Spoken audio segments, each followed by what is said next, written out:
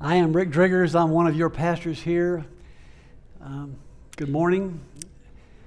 Years ago, Lynette and I were in Austin. I was leading a small group, and we had a woman visitor that night that about halfway through the meeting, she began to just weep. And someone said, "What's the matter?" She said, "Well, I've just never been in a group like this, that it was so loving and accepting and comfortable. You guys are just great. I just love being here." And you know, that was my first time to really embrace and realize the beauty of brethren dwelling together in unity, which is our verse in the Psalms 133. How delightful and good it is. In this psalm, if you look at it, it says, you got some water up here, please? Sorry. In the psalm, it says, talks about both dew and the oil, describe a downflowing unity in Christian community. And that kind of unity can have the good effect of abundance and overflowing that spreads over the spiritual body of the church. It's a striking image of the influence of the unity of brotherly love. So this morning we will be taking a look at some of the different aspects and angles of unity, culture, devices, spiritual warfare, even Dietrich Bonhoeffer, his comments from his book, Life Together. So let's first look at cultural individualism. Some people, when they look at their place in the body, they don't really realize that they're a part in a way that gives them an identity. And it's an identity to be cherished, especially since the influences of history and culture have begun to shift us away toward more individualism. So I ask you today, is your Christianity, is your identity in Christ individual, you and God? Or does it also include and come from being part of the brotherhood of believers? We live in a me-centered culture. It started with the fall, it gained momentum through the centuries. 1700 was the Enlightenment. James Bond, self-sufficiency, rugged individualism, the self-esteem movement of the 70s. We talk about having a personal relationship with Jesus, which is a good thing.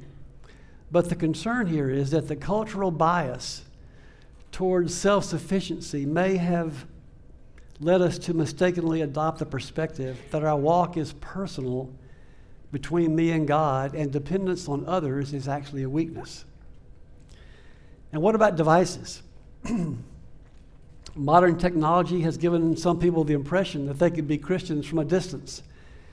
But online community cannot come and support you and me practically when we need it, and they can only see what you put in front of them. They do not see the full, vulnerable you that a physically present community would come to know by doing life with you. And then there's spiritual warfare.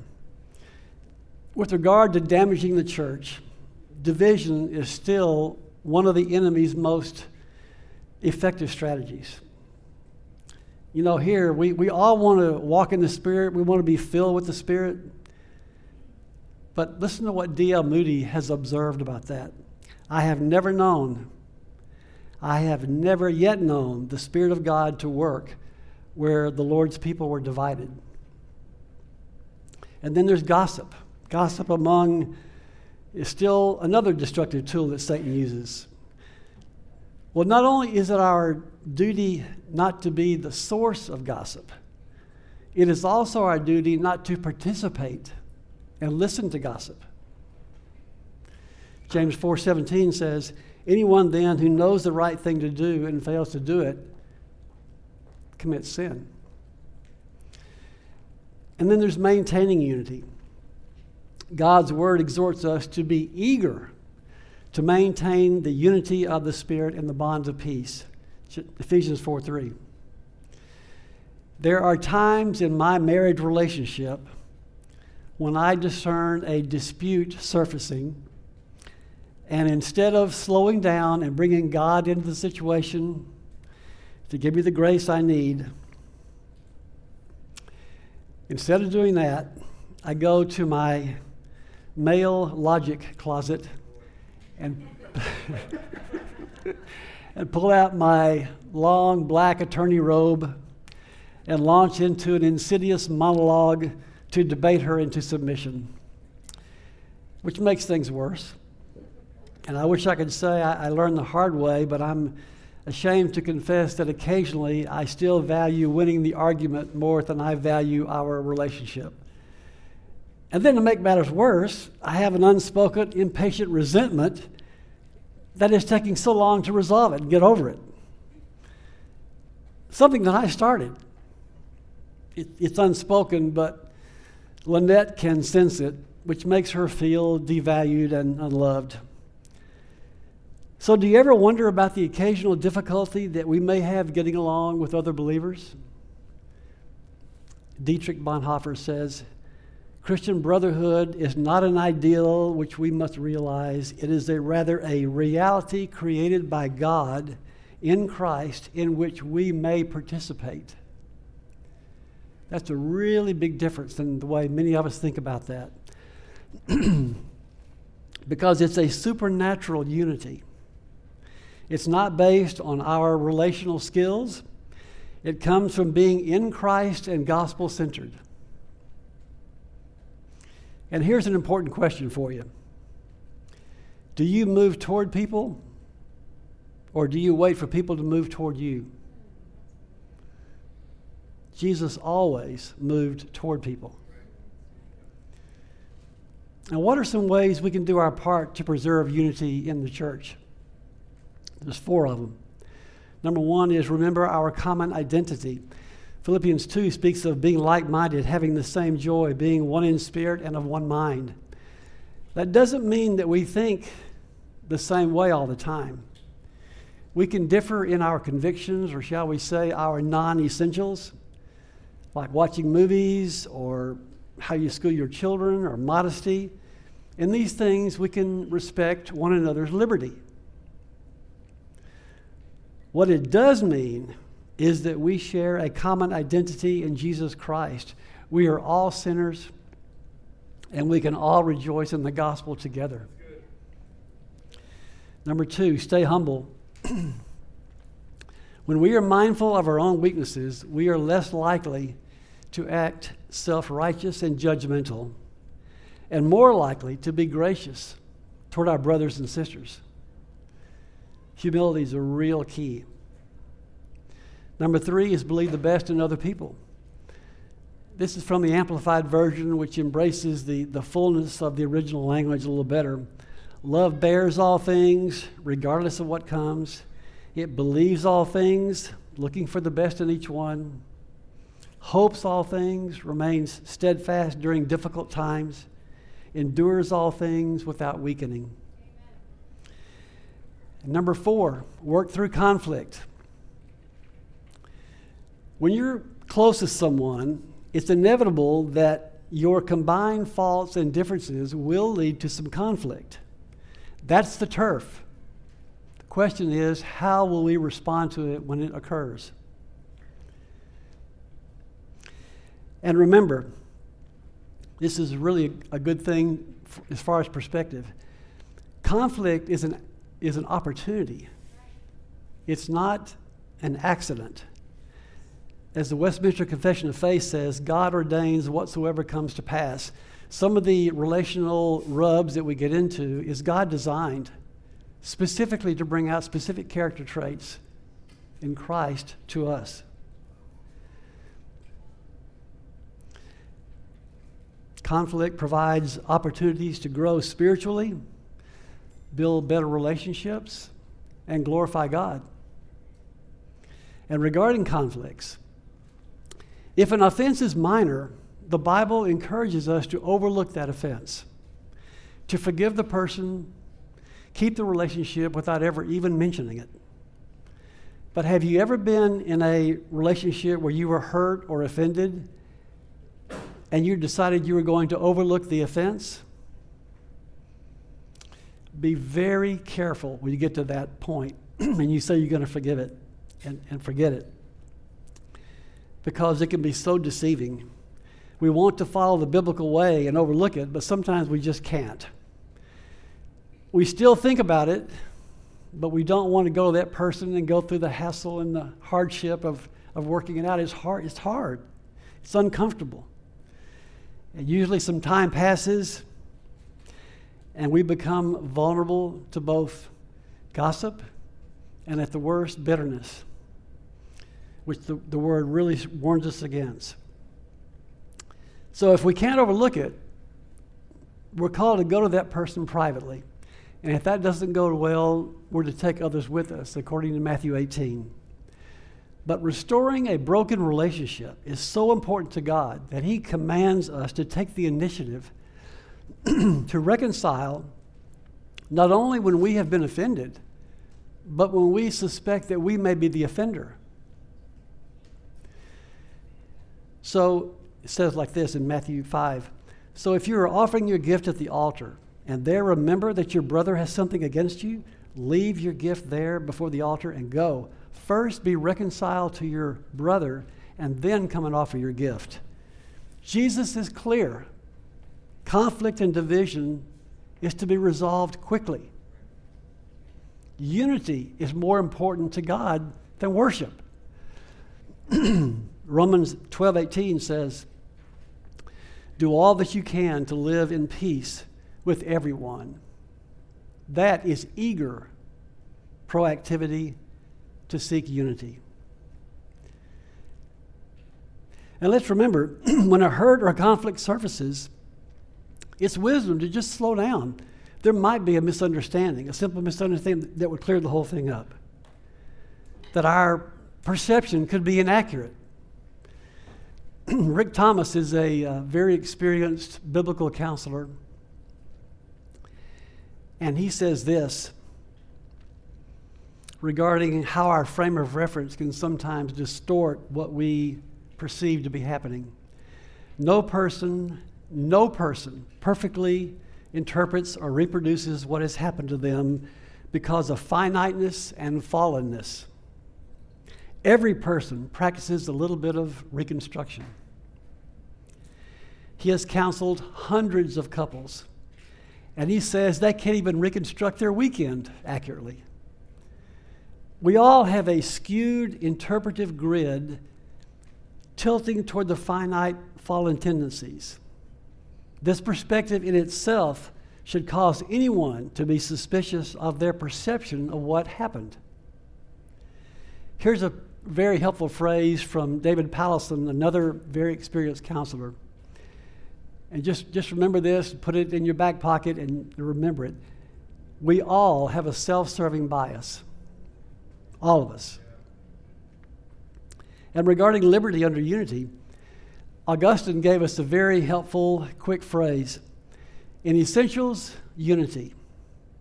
In non-essentials, liberty. And in all things, charity. R.C. Sproul is one of my favorite teachers. He says, every converted person becomes in Christ at the time Christ enters into the believer. If I'm in Christ and you are in Christ and He is in us, then we experience a profound unity in Christ. If we see others that way, we can enjoy a like-minded connection that can bring peace and a sense of belonging with one another.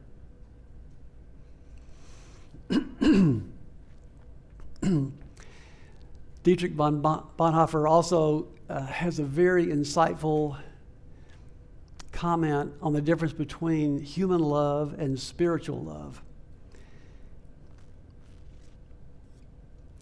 Human love is shallow and self-serving. In other words, as long as you're delivering to me, I can continue to love you.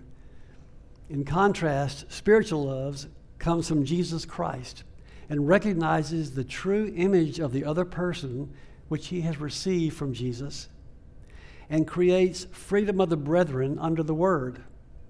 It's a gospel-centered view of others. Can you see how that would be so helpful?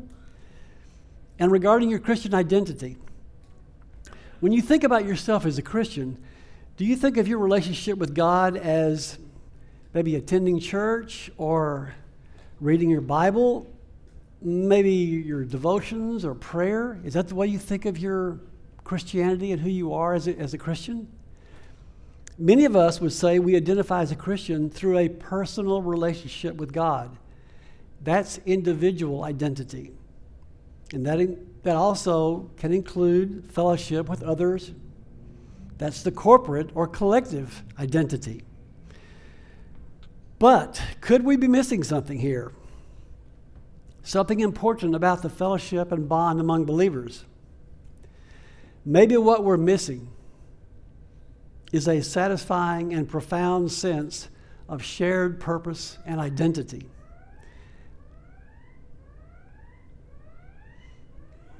Well, somebody's cell phone, that's a good one. A sweet sense of belonging and a zeal for taking our functioning place in the body of Christ. That's what we could be missing. While salvation is personal, the expression and practice of our Christian faith has never been purely private. Maybe what we're looking at here is the kind of relational bonding between men engaged in combat together. A relationship that is so profound that when these guys try to go back to civilian life, it's just empty. It's lightweight. It's a letdown. And many of those soldiers, what they experienced together was so meaningful that they will re-enlist to put their life at risk again so they can get back to what they've loved so dearly and what they needed. These soldiers found a deeper level of identity together through a shared and meaningful mission together. They were energized in their teamwork contribution to a mission in which they believed. Now, are we not on mission together? Here's a question for us.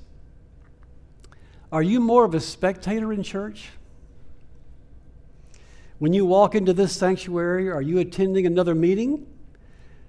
Do you feel like saying, I'm with my people, my team, my family.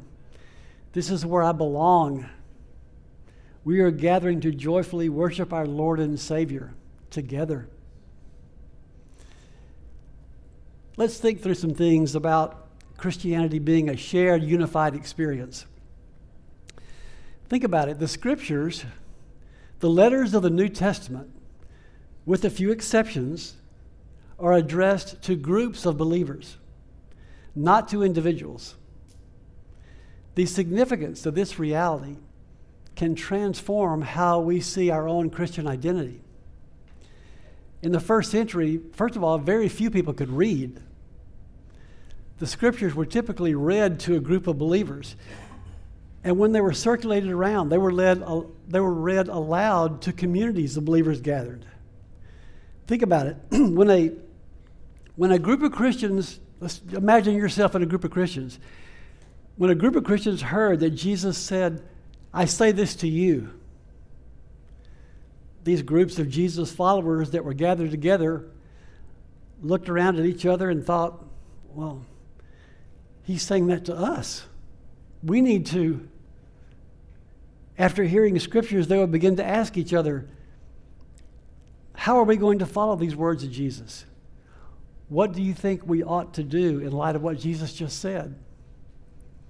Are you catching this? The group unity that was happening there in response to the Lord?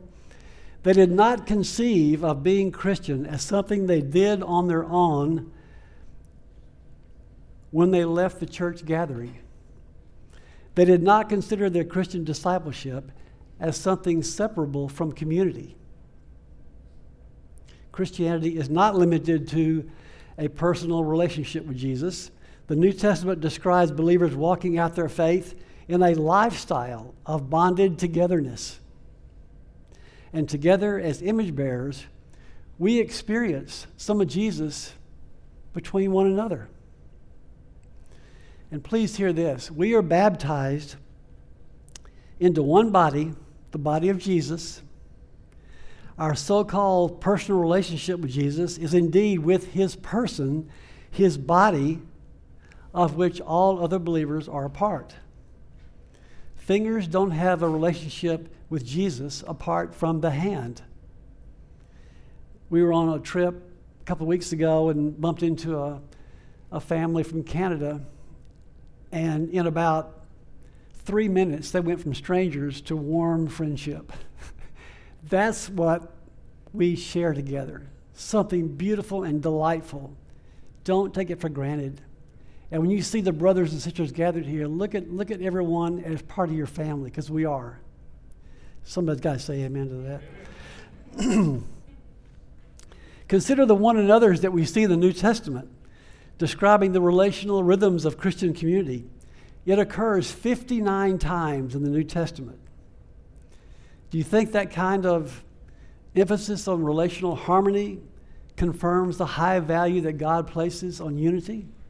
I think so. What motivational priority did Jesus give us about our unity? He said in John 13, "By this, everyone will know that you are my disciples, if you love one another."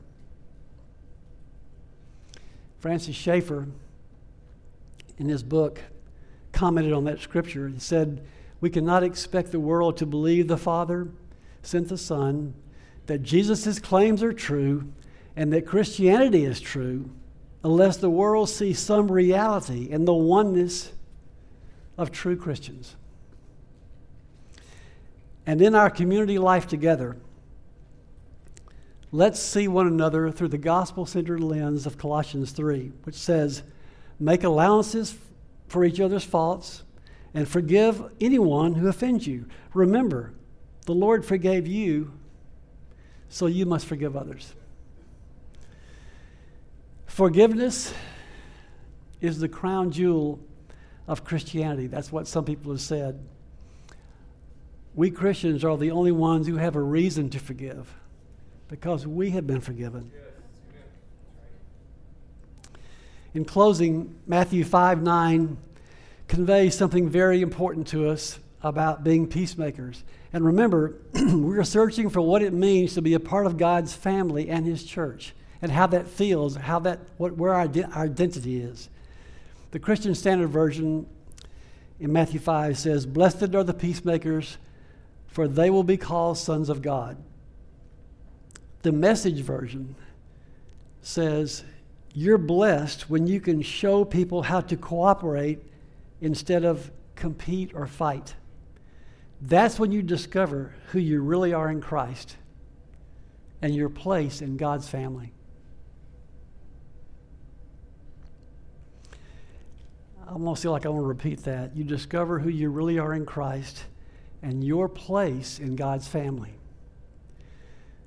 That conveys something that I hope that we're all seeing today, that our unity under Jesus is an identity we can embrace and we can treasure, and we can really realize our sense of mission and sense of belonging to one another, that we have a loving Father and we belong with his family, and we find fulfillment in fitting in us, what we do to the body.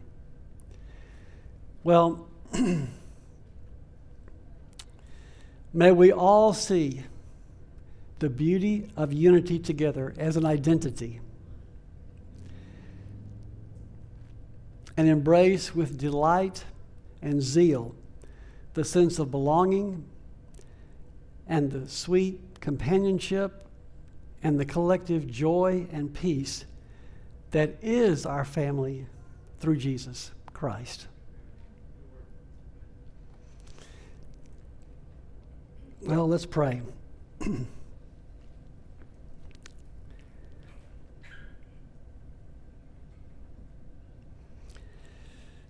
Our Father in heaven, hallowed be your name. We worship and glorify you as both our King and our Father. We confess that we are sinners in need of you, our Savior. And we thank you, Lord, for shining your light into our darkness. Thank you for the miracle-working grace that you give to us every day. Lord, help us maintain unity. Remind us and give us the grace to be peacemakers. And Lord, give us the beautiful sense of family togetherness and camaraderie that you intended. And that the world will see that we are your people by our love for one another. And that love is the same love that you have shed abroad in our hearts. In Jesus' name, amen.